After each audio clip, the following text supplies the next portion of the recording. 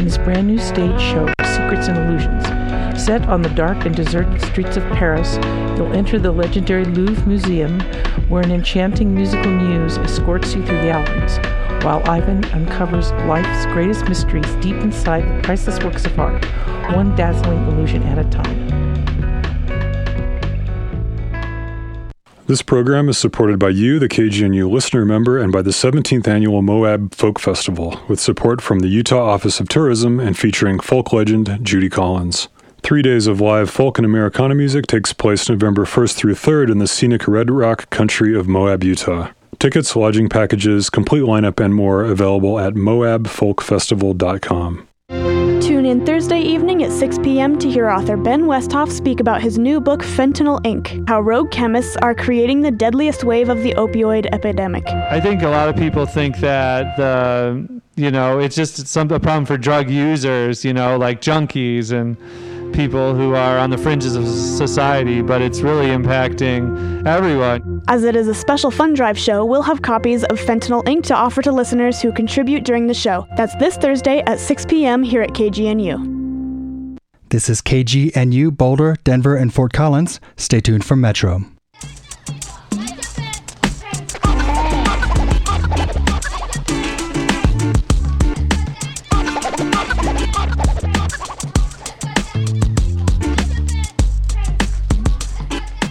Welcome to Metro on KGNU. I'm Maeve Conran.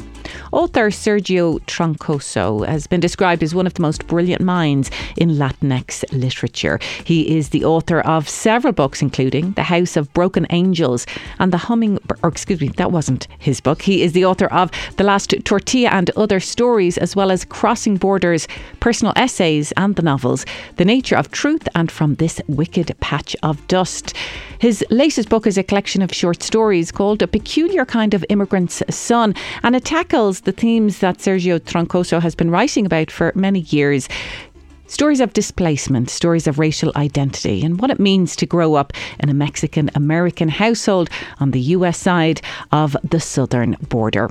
Sergio Troncoso will speak at the Tattered Cover in Denver on Saturday about his latest collection, A Peculiar Kind of Immigrant's Son.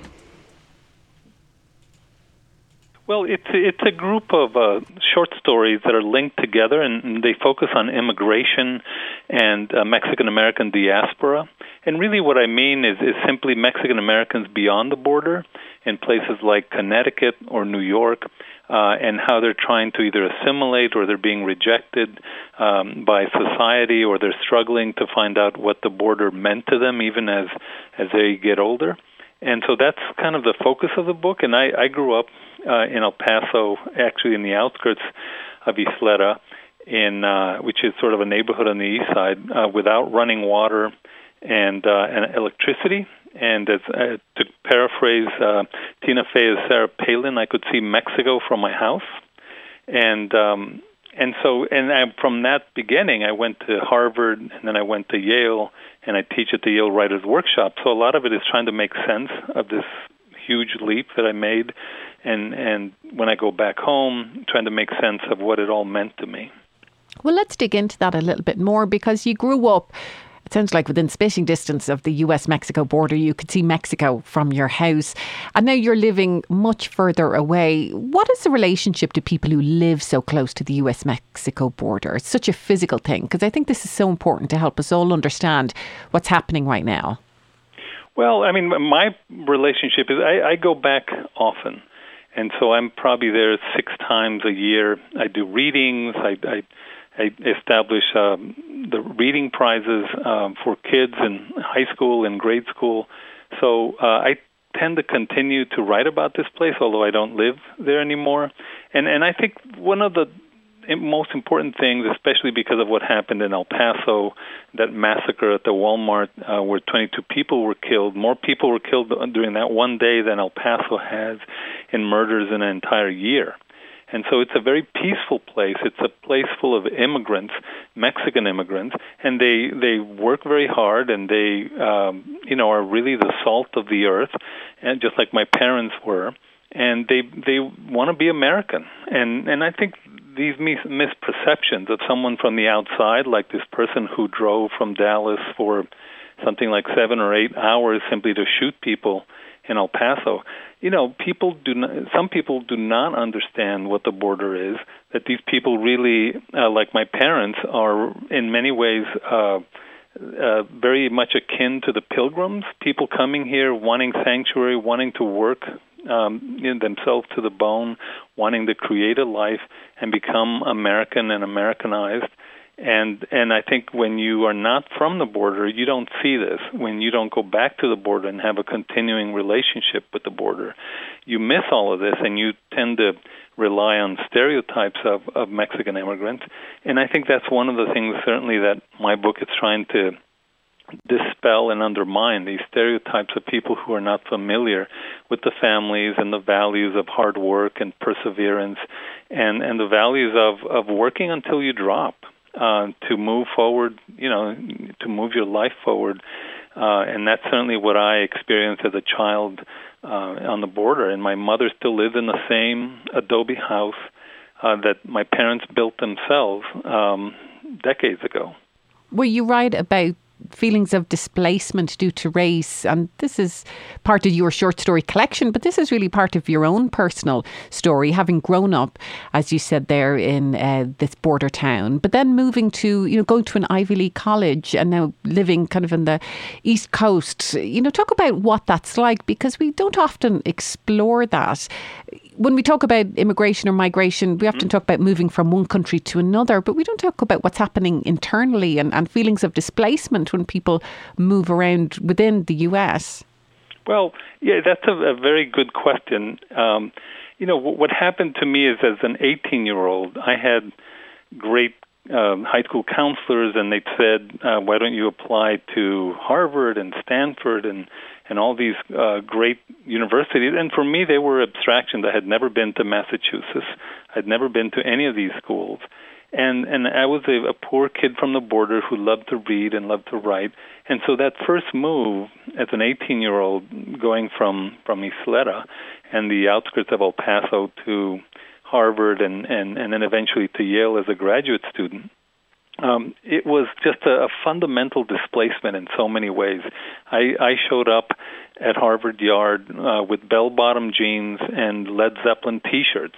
I did not know Boston got cold, so I did not even have a coat.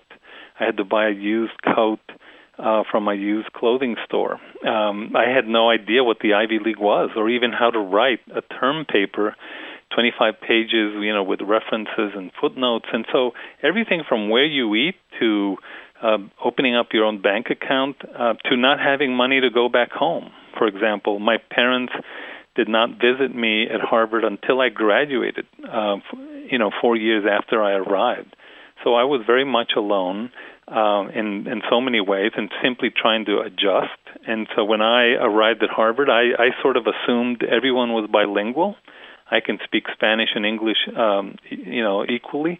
And of course, that wasn't the case at Harvard. So in so many ways, I was simply adjusting, trying to make sense of what had just happened to me, trying to survive in the hothouse of the Ivy League, where suddenly I was thrust to reading 300, 400, 500 pages a week, and I had to compete with the brightest students. And I was a good writer, and I think that in many ways is what saved me. And when I got my first A- in expository writing in my freshman year, I felt I could do as well as the prep school kids, as the rich kids that were at Harvard, and there were plenty of them. Carolyn Kennedy, for example, was a senior when I was a freshman, so that was that kind of milieu, and it was just adjusting 1 year, one semester at a time, and trying not to quit. When I'll give you this little story. The first week when I arrived, and I felt very alone, and I arrived with my battered suitcases to Harvard Square, and I told the taxi driver driving me in from Logan, I said, "You're taking me to a park." And he said, "No, this is not a park. This is the school. It's all around you." I just didn't know that a school could be located in such beautiful, tree-like, verdant, bucolic setting.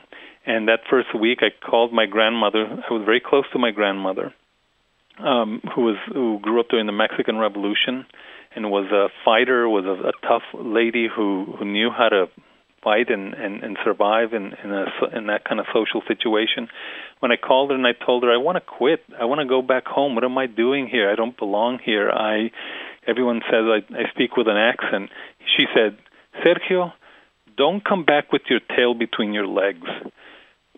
You show them who you are. And she was this powerful, important woman who really taught me about oral storytelling. And she did not have a formal education, but she knew how to fight. She knew how to tell a great story. And these are the kind of values and family life that I did not see portrayed in literature.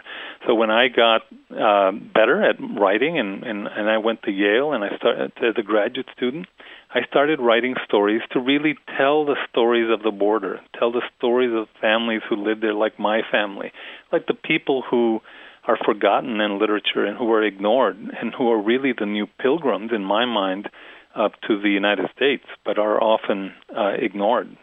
Well, if we look at what's happening right now politically in the US and the kind of hateful rhetoric that we're seeing coming from the very highest office, in the country, and that's permeating throughout all aspects of society. Now, that hate really has been there. As I know, for many people, it's a surprise to learn that people have been battling prejudice and bias for many years. Now it's, out there in the open, I think, for more people to maybe get a sense of. And I think so much of it, it's a lack of empathy and a lack of understanding other people's lives. And the fact that we can see political rhetoric that others people, to make people seem like, well, they're not human, or, the language that's used, it sets people apart. I think a big part of literature is being able to create that sense of empathy, but we do need to read outside of our own personal experience. And I think if you looked at certainly the literature that's put out in schools, starting even in elementary school, they're not reflective of the diversity of the US. I mean, for somebody who's written about, from your perspective and having gone to Harvard and the kind of literature you were exposed to there, talk about that gap and how do we close that gap so that people will read outside of their own experience and will encounter stories like the ones that you write about? Well, it is a constant fight, and it's getting better. There is more being produced by immigrants from the border, by new immigrants, and these kind of hateful rhetoric that we've seen certainly coming from the White House and many other places, was done before to Irish immigrants when they were, coming over in the 19th century after a famine, and they were done to Jewish immigrants. They were done to many different immigrants that came to this country. So it's not really anything new, and it's always trying to break that idea, those stereotypes, these misconceptions of what these new immigrants are. And I think for me, the key of what you said is trying to get places like schools or, let's say, a wide audience to pick up a book like A Peculiar Kind of Immigrant Son and read about these immigrants that you may have had an idea about, because that's always a challenge. We can write the books. We can actually win prizes, exceptional prizes. One of the stories, for example, in A Peculiar Kind of Immigrant Son, the last one, Eternal Return, was published by the Yale Review, which is an exceedingly difficult review to get into. It is the oldest literary review in the country, and I believe it is the only time Isleta and El Paso has ever been mentioned in the more than 100-year history of the Yale Review that it existed. So, but people have to read it. A wide audience has to go and pick up this book and say, I want to learn about these people coming from the border, and I want to learn about these complex characters, the difficult relationships, for example, I had with my father, and how my mother was a reader as well, although she read in Spanish, and all of these things to try to understand and have more empathy for these people that I may not know. But it really depends on people making an effort, a white readership saying, I want to go outside of my box, and I want, or the little cocoon that I've created about my society, and learn about other people. And that's always the biggest struggle, because we can write the books, and we can even fight schools to get these books on the bookshelf. but also ultimately it also means that readerships that are not familiar with these communities have to make an effort to say, this guy who's a Mexican immigrant who went from poverty to where he is now, teaching at the Yale Writers Workshop, he might actually have something to say to me that helps me in my life, that helps me, even though I'm not Mexican, even though I'm not from the border, but it helps me to understand what it is to struggle, to overcome difficult obstacles, what it is to have a strong sense of self, to keep fighting, for what you want. And so all of these are universal themes that anyone really could appreciate through reading literature. But you got to pick up that book. If it says, Sergio Troncoso, and that's kind of a funny name, and you've never heard that name before, will you judge it simply by the name, or will you judge it by literally just giving me a chance, read that first story, and seeing, oh, wow, this guy's talking about his difficult life with his father, and I had a difficult life with my father, or my father may have been Jewish or Irish or, African American, and I can actually learn from these stories as well. So it's a challenge to open up that white readership, so to speak, to pick up these stories and read them as well. And of course, you're dealing with so many issues that are just universal to everyone. Love, marriage, aging, all of those things. That there's a universality to that. And I think we tend to silo people and people's experiences. And that is part of this othering that we're living through right now. Right. And it's a struggle to open that othering, to not make judgments based on stereotypes that you hear on cable news TV, to be more thoughtful. And I think part of the issue is also we're not reading as much. When you read, you have to engage. You have to think. It's not just something like a TV show where it's simply all being done for you and you just absorb the images. One of my graduate degrees at Yale is in philosophy. And of course, Plato, way back when, thousands of years ago, warned us about a society based on images, how it demeans and destroys thinking. And I think we're going through that right now, that, too much social media, too much quick judgments based on flimsy little images coming from the TV, and then we act on those judgments. And sometimes we act on those judgments by going and killing people in El Paso or somewhere else. And instead of being a little bit more reflective and understanding that what we're about to act on is just a stereotype, just a false image, and we need to engage something much more critically to make a better choice. That's author Sergio Troncoso. His latest book is a collection of short stories, A Peculiar Kind of Immigrant's Son. And Sergio Troncoso will be speaking about that book this Saturday afternoon at 2:00 at the Tattered Cover in Denver. That's the Lodo branch.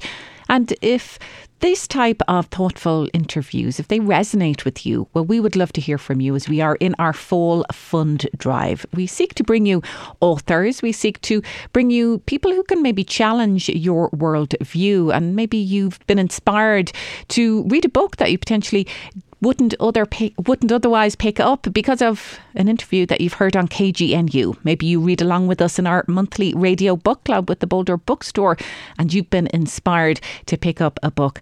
We would love to hear from you, and we have lots of great books available. If you make a contribution on this snowy Thursday afternoon, you can come and browse and select some of the books that we have featured on our airwaves over the past few weeks. It's as simple as making a phone call at 303-449-4885. That's 303-449-4885. Back now to Sergio Troncoso and his book, A Peculiar Kind of Immigrant's Son. Sergio, I'd like to go back to your experience of when you first went to university, and it was such a foreign experience for you in many ways. You didn't even have a coat because you didn't know Boston was going to be so cold in the winter. And right now, a lot of colleges, and right here in Colorado, the University of Colorado and various different campuses, they're trying to deal with issues around the fact that we are seeing less students of colour represented in the student body. And there are lots of discussions as to how do we change this? How do we make it more accessible. From your own personal experiences, what do colleges need to do to make this a scenario and a situation, first of all, to normalise it so that students from all backgrounds feel welcome in college, that it's not just something for the elites? Because there are so many more barriers that you have to overcome. I mean, you're dealing with people who are coming from families where generations of people have gone to college, or maybe even that particular college, and they have a different way of navigating all of that. What can colleges do to really make this an accessible and equitable place? Well, especially for that first student who is about to go to college when no one in his or her family had ever been to college. And so you need to break that cultural, financial barrier. I think a lot of it in what happened to me was, getting parents and getting this culture in the community that maybe has not sent many kids to college, getting them to people that would also understand in their language and in their way of thinking what college means. For example, when I went to Harvard and I came back, and Harvard sent me back to recruit to El Paso, said, get more poor Mexican kids like you up here because that's what we want. That's what we're looking for. And so one of the things I would do is I would introduce my parents to other parents in my neighborhood and all across El Paso. I visited like 20 schools, and they were Mexican parents who spoke Spanish perfectly. That was their first language. And they would talk to other parents whose kid might be applying to Harvard or the Ivy League. And so they would get a sense and a trust from my parents that they wouldn't get from, let's say, a foreign admissions officer or somebody who does not know the neighborhood. And they would respond to them in Spanish and say, how do you apply for a student loan? What is it like for your kid to go so far away to school? My son, my father would tell other parents, he said, my son did not leave us. He's getting opportunities. He's going to come back. He's writing already about El Paso. So a lot of fear in parents is they're going to lose their kid if they go thousands of miles away or go to college. And so a lot of it's allaying these fears that parents may have, because once you have the parents supporting and the family in support of that child who has the intellectual capacity to do well, they just have never had the chance, or they've never been told they could actually go, to college, then I think the chances of success are higher. I think the other thing that really helped me, and again, I had great teachers in El Paso and Isleta. I had Pearl Crouch and another teacher, Josefina Gutierrez Keinert, who before I had actually been to the fancy neighborhoods of El Paso, they took me to San Francisco and they took me to New York to compete in writing competitions, in high school writing competitions. So I had a sense of what would happen to me once I left. And it wasn't that brand new experience that I graduated from high school, never having left El Paso, and then suddenly I'm dropped in in Boston and trying to survive. So they were almost training me to think outside of El Paso, think beyond where my limited sights were at that time, and to think about a place like the Ivy League or a place like Stanford or Berkeley. And so I think that preparation before the kid is told, you could go to college, and then you just let them go to college, but you have not really prepared them maybe the summer before with a summer, let's say junior year after high school, spending time at a college campus simply in a program where they could just sort of acclimate and learn to acclimate, because they'll be doing that the following year. I think all of that will make a recipe for success for someone who's never been to college or has never had a family member go to college, and that will help them succeed once they get there. Does that make sense? Absolutely, because it's really recognizing that there are so many things aside from your ability academically, that it's the opportunities that your family have had, that it's the culture that people have come from, that it's, this sense of belonging or not belonging, that's a huge part of it as well. And a real sense of fear when you're going into the unknown, and particularly that first generation who maybe goes into third level education if they're not coming from a background where, the other family members have had those opportunities. Yeah, and that certainly was true for me. And one of the things that happened, of course, is when I went to Harvard and I started learning, for example, how to invest money and how to apply for loans and how to get jobs, I would pass this information back to my siblings. I would pass this information back to my parents. I would help my parents learn about how to apply for loans. So the information started flowing both ways. So when you when my parents sent sent me to college, they also sent someone who was able to help them eventually with everything from their investments to to organizing themselves in a better way. And I also learned, the values that I learned simply to survive. One of the things, for example, I'm a father of 2 boys, and they're New York City kids. They grew up in New York. And one of the things I told my kids that, I said, New York City kids, they're too soft. They don't understand what it is to work until you drop, to work every day, to work Saturdays and Sundays, work in the summer. And this value, by the way, I think is lost. And I got this value from my Mexican parents in El Paso. They worked us to the bone. And so of course, when my kids came home from school in New York City, if they didn't have homework, I gave them homework. Every summer, they had to take an extra math class. Every summer, they had to take an extra language class. And not surprisingly, my sons, scored. One of them scored, I won't tell you, but one of them scored a 2,400 in his SAT, and the other one scored a 2,300. And they went to Yale, and they went to University of Chicago. And it's not about, I don't think it's just about their intellect. It's about, I trained them to work hard, to work until you are just ready to drop. You have to do more than your peers if you want to go to these top-notch schools. And I think that's lost. An immigrant understands this. A recent immigrant understands it. And the problem I told my kids is that your parents, namely my wife and I, have been too successful, and you get soft.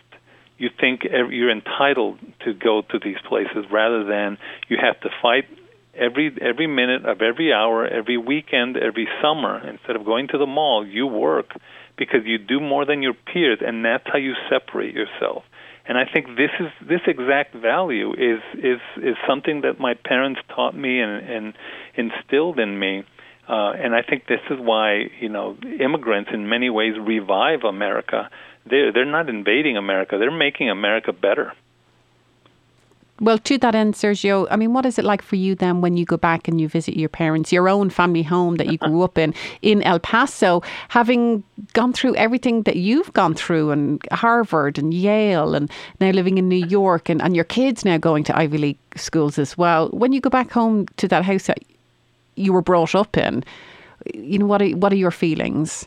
Well, I mean, it's in some ways I have a mix of, I've already separated myself from Isleta and El Paso where I grew up, but I love those places. I was just there 1 week ago, and I return often, because I love where I grew up, and it taught me everything that I know. And I also, I had the great honor that the El Paso Public Library named the library branch in my neighborhood where I grew up, a beautiful library branch, the Sergio Troncoso Branch Library. So it means a lot to me to be supported by the community where I came from, but it also is an obligation for me to go and help other kids like me who grew up poor along the border, who have that work ethic, who have the focus to rise above and do better than where they started. And so for me, it's trying to help others that are coming, that are younger than me, and that are going to make a similar journey that I will. And so I love Isleta. It's a great place, and that's the thing that people often who are not from the border don't understand, how peaceful it is. It's also bilingual. You learn 2 languages simply by being there, and how good the people are, how they work together, because they really don't have a lot. They have to work together to rise up. And my mother always, of course, tells me, no te creas muy, which means in Spanish, don't think of yourself as too much simply because you went to Harvard and Yale.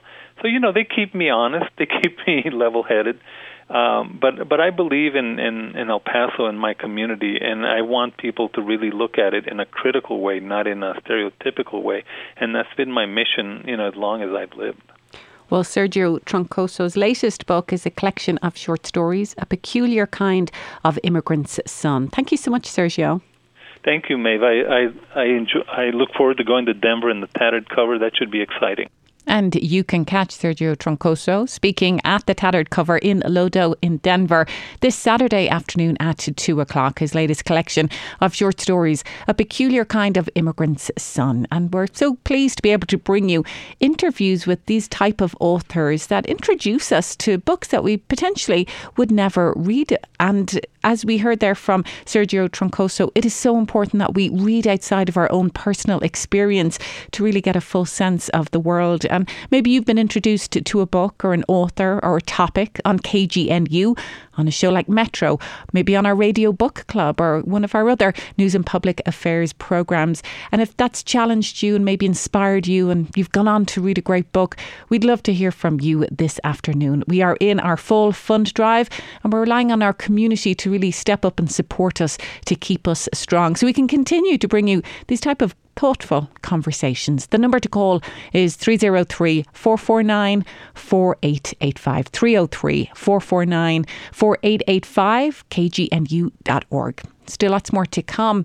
We have Economic Update coming up at 4, followed by Peace Talks Radio at 4:30.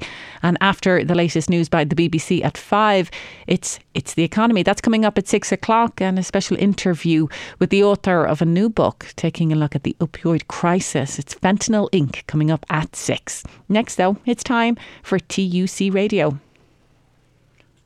This program is supported by you, the KGNU listener member, and by Save Home Heat Company, providing professional service and installation of heating, cooling, plumbing, and electrical systems. Proudly serving the Boulder, Denver area for over 35 years. More information at savehomeheat.com. TUC Radio, Time of Useful Consciousness. From the archives. Helen Caldicott and Michael Madsen. Into Eternity. Into Eternity is a story never told before. This movie follows the building of Onkelo, the world's first permanent underground storage site for waste from nuclear power plants. Michael Madsen explores the task of building a site that will not be disturbed for 100,000 years. That's how long waste from nuclear power plants remains dangerous to life.